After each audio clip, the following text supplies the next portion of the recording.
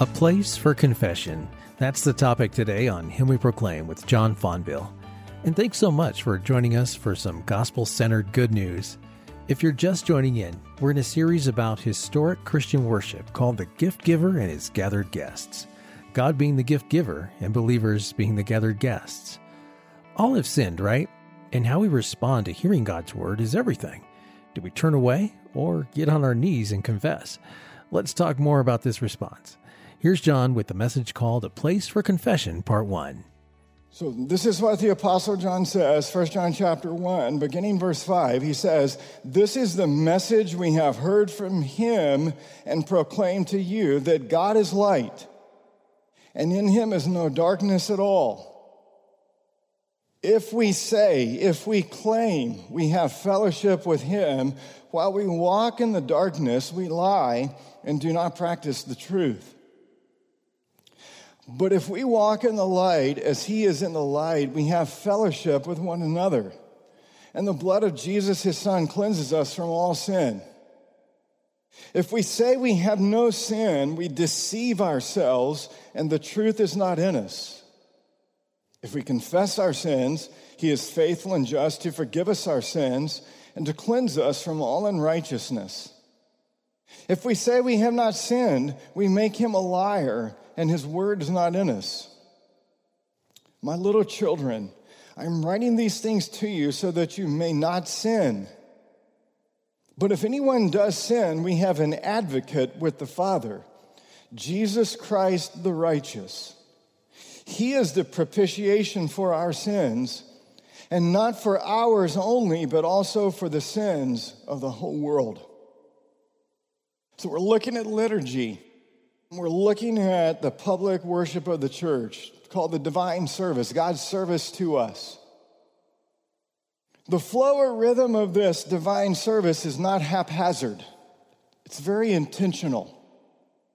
Historic Christian liturgies have an intentionality about them. One Lutheran theologian says, the liturgy is not a chain of randomly selected liturgical elements that can be shuffled about like a deck of cards. He says there is a logical order to the many parts of the liturgy. So all the parts of the liturgy, all the things that we do in corporate worship together week after week, they all move and work together to tell a story. We're telling a story every time we come together in worship. This story that we tell, it takes you through a gospel-shaped narrative. And so a great benefit of historic Christian worship is that it has, James Smith says, this narrative arc that rehearses the story of redemption. Every element of the service works together to rehearse God's story of reconciling sinners to himself, of restoring fellowship with himself and with one another, is what this public worship does. And so James Smith says worship that restores us is worship that restores us. All of us go throughout our week and we encounter all kinds of narratives in this culture, don't we?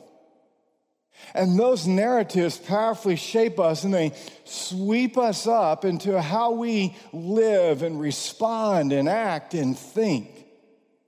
And we have to come back to church to be restored in worship. And that worship that restores us is a worship that restores us into God's narrative. And so in order to restore us, Christian worship must be governed by the biblical story. And you know, every good story always has conflict, right? You can't have a good story without conflict. In fact, the essential piece of any good story is conflict. J.R.R. Tolkien, right? Greatest story writer ever. Listen to one of his letters that he wrote about the Lord of the Rings. And this is what he said. He said, in The Lord of the Rings, the conflict is not basically about freedom, though that is naturally involved. The story of the Lord of the Rings is about God and his sole right to divine honor. Sauron, that big, scary, thing that comes on the screen and makes that, Sauron desired to be a god king and was held to be this by his servants. If he had been victorious, he would have demanded divine honor from all rational creatures and absolute temporal power over the whole world. So Tolkien understood the power and the essential ingredient of conflict to make a story what it is and make a great story. So here's the question for us this morning. What is the conflict in the Bible story of redemption?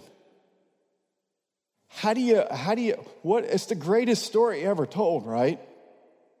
It's a true story. So what is the conflict in the Bible story of redemption? This brings us to the next element in worship in our liturgy.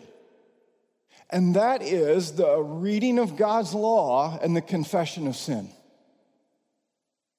At this point in the divine service, the reading of the law and confession of sin, we are brought face to face. The living triune God confronts us with the conflict and the story of redemption, which is what? What is it? It's the fall of man.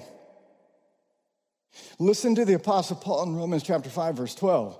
The Apostle Paul writes, sin came into the world through one man, and death through sin, and so death spread to all men because all sinned. There's the conflict. Paul reminds us in Romans chapter 3, verses 22 and 23, for there is no distinction between Jew or Gentile, for all have sinned and fallen short of the glory of God. That's the conflict.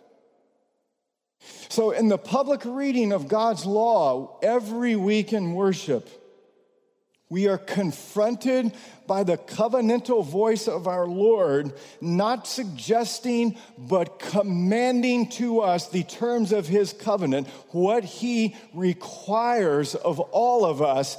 And he says to us, when you hear the public reading of the law in church, you are hearing the voice of God. You are hearing the word of the Lord speak and address you. And he says to you this, you shall love the Lord your God with all your heart and with all your soul and with all your mind. This is the great and first commandment, not the great and first suggestion. And a second is like it. You shall love your neighbor as yourself. On these two commandments depend all the law and the prophets. Jesus in the Sermon on the Mount ratchets up God's law so high, he ends it in Matthew 5, verse 48, and he says, if you haven't understood what I've been saying to you at this point, let me summarize it. You must be perfect as my heavenly Father is perfect. In the public reading of the law, we hear God's voice in his word of law echoing in our conscience, cursed be everyone who does not abide by all things written in the book of the law and do them. The law is not of faith, it is works that you are required to do. And then James, the half-brother of Jesus, could you imagine your half-brother being God incarnate? It would make family get-together so difficult because he's always perfect, Like, gosh, why doesn't he ever just lose it once like Stuart, right? So James, the half-brother of Jesus, he reminds us, whoever keeps the whole law but fails in one point has become guilty of all. So the public reading of God's law and worship confronts us with the sobering reality that we have all sinned and come under the curse of God's law, which is death.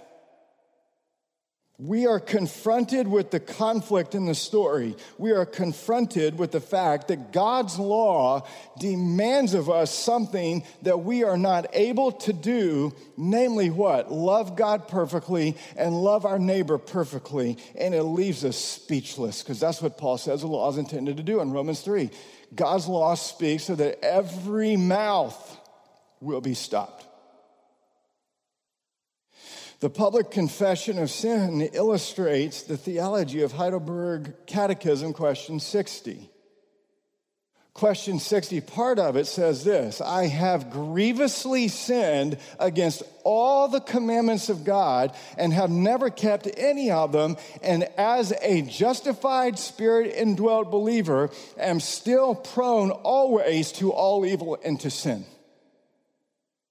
And so it is by the reading of God's law that we encounter the conflict that Paul makes in his confession in Romans chapter 7.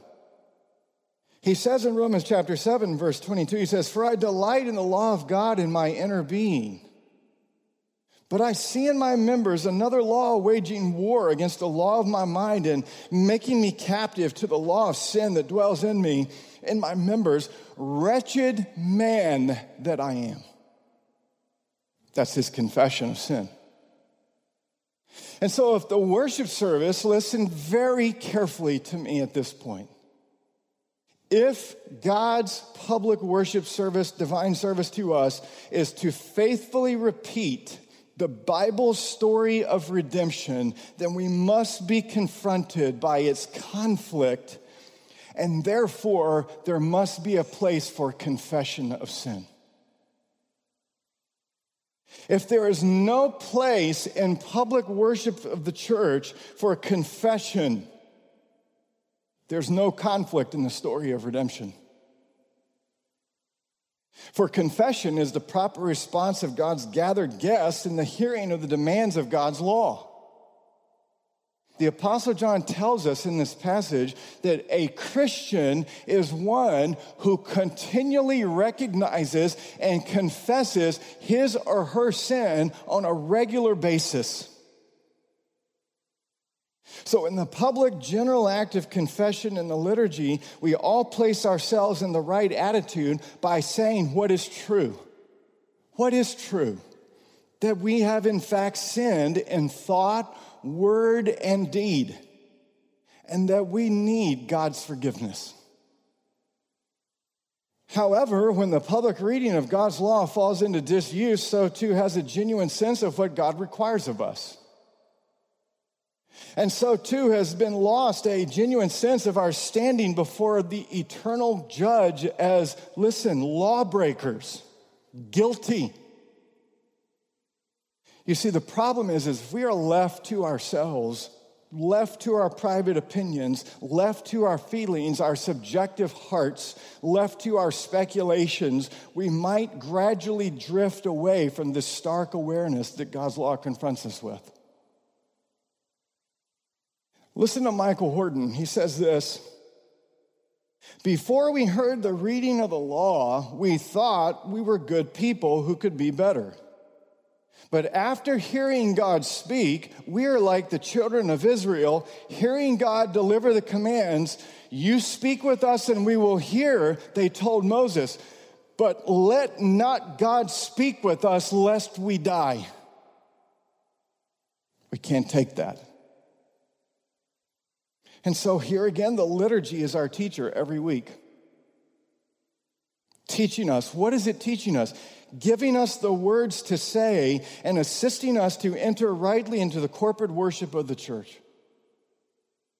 Each Lord's Day, we assemble to hear God's word of law read to us.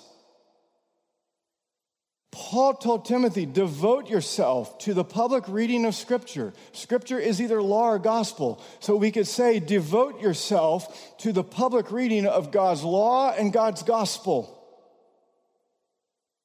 So we come before God, we assemble to hear God's word of law read to us, and when that happens, we will recognize our sinfulness in fresh ways.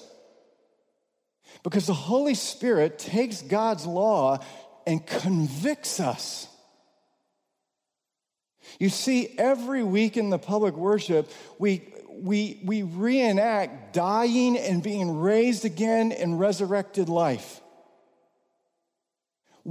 Our Adam is trying to continually live. And the Holy Spirit, by his love and grace and mercy, is trying to take his law continually and kill us so that we can be raised to newness of life and actually live. And so God's law helps us to recognize our sinfulness in fresh ways as the Holy Spirit uses his law, not only in its explanation and preaching, but in its public reading to convict us. The reading of God's law, what does it do? It humbles us before God. It assists us in recognizing over and over that we still remain, despite the work of the Holy Spirit in our life, corrupt in all our faculties, desires, and actions, in thought, word, and deed. This is Paul's lament in the book of Romans, in Romans chapter 7. And so we agree, we confess with God's just sentence against us for our sins. Were we not under God's covenant mercies in Christ, this is exactly what we would deserve. So we confess we are not what we would be. We confess we are not what we should be. And we confess we are not what we shall be. Now, including a corporate confession, and I understand this, is certainly not a way to win friends and influence people, right? Right? I get it. People are not generally amenable to being asked when they come to church to humble themselves and to kneel and confess their sins and unworthiness before God. I understand that. Doesn't generally pack the masses out. We like our services to be peppy. They can be snappy, right? Happy clappy, upbeat, short, positive, inspirational. Our daily bread, a pick-me-up for the week. But you see, the importance of including a general confession at the beginning of the corporate worship of the church is essential. John Calvin, in his Institutes, articulated this well. When he was in his efforts to try to reform the medieval church, John Calvin, when he restructured the liturgy of the church in Geneva and in Strasbourg, he took the confession of sin, the reading of God's law, and he placed it at the very beginning of the services in both Strasbourg and Geneva. And he counseled that a confession of sin, listen, ought to be ordinary in the church, end quote. So listen to what he said about this. Because remember, these people didn't understand this kind of confession. They had auricular confession. We won't get into that, but that doesn't work. This confession works. And listen to what he says about corporate general confession of sin at the front of the liturgy of the church's worship. He says, besides the fact that ordinary confession has been commended by the Lord's mouth, no one of sound mind who weighs its usefulness can dare disapprove of it. For since in every sacred assembly we stand before the sight of God and the angels, what other beginning of our action will there be than the recognition of our own unworthiness? If you consider how great is our complacency, our drowsiness, or our sluggishness, you will agree with me that it would be a rather salutary regulation if the Christian people were to practice humbling themselves through some public rite of confession. We see this custom observed with good result in well-regulated churches. That every Lord's Day, the minister frames the formula of confession in his own and the people's name, and by it, he accuses all of wickedness and implores pardon from the Lord. In short, with this key, this confession of sin, with this key, listen, a gate to prayer, a gate to worship is opened both to individuals in private and to all in public. Confession of sin in the liturgy is the gate to prayer and worship. I want you to remember again the Latin expression that we said at the beginning of this series, lex orandi, lex credendi. The law of praying is the law of believing. What we do in worship affects our theology and vice versa. What we believe affects what we do in worship. So being directly confronted with a sharp allegation of our own sinfulness may be arresting for many, and they may not want to come to a church that requires them to be confronted by the living God. But the element of confession is the way disciples are made, shaped, and formed. Because John in 1 John says this is what Christians do. This Lutheran liturgical theologian, he says, God has been named in vocation and so is present among his people. God's holy presence for people living in a stumbling but self-important world is always an indictment. Like a child whose mother walks unexpectedly into the kitchen, our hands are caught in the proverbial cookie jar. We are busted.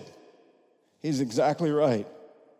And so the morning's liturgical story, we're rehearsing the story of the Bible, the morning's liturgical story is prepared for by rubbing our nose in our failure.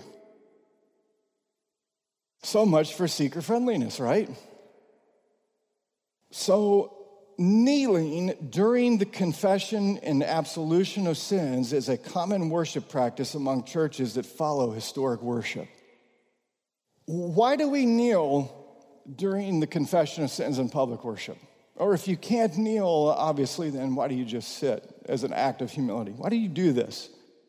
The first and most obvious reason is because God calls us to do this. One of the clearest passages in Scripture comes from Psalm 95, where the Lord, through the psalmist, exhorts the gathered assembly, "Oh, come, let us worship and bow down. Let us kneel before the Lord our Maker." It's not a suggestion. Notice that the Lord's call to worship here involves the whole person. Body and soul are offered in worship to God. Body and soul. We find examples of such whole body worship and prayer throughout Scripture. Let me just give you a couple of examples. Daniel chapter 6. Daniel, we find him kneeling in prayer 3 times a day. And that kneeling in prayer 3 times a day got him thrown in the lion's den. In 1 Kings chapter 8, verse 54, Solomon kneels before the altar of the Lord in the temple, and he raises his hands stretched out towards heaven, and he prays. In Ezra chapter 9, Ezra hears the news of the Israelites' sinful marriages to adherents of other foreign false religions.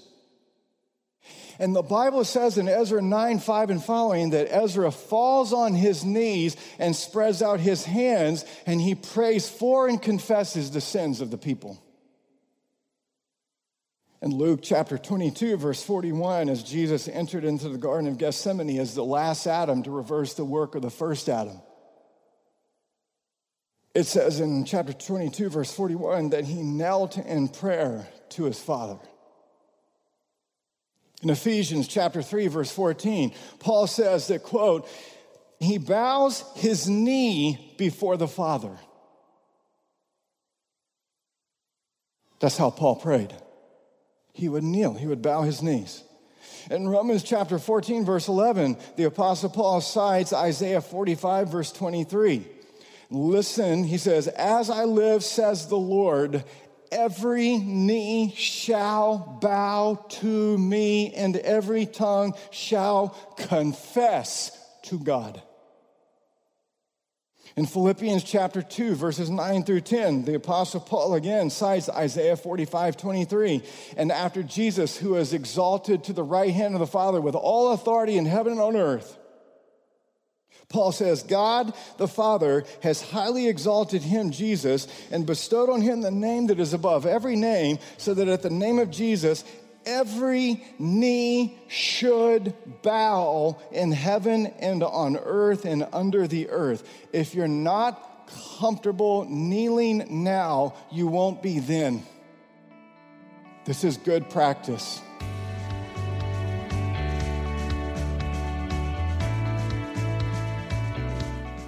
Thanks, John.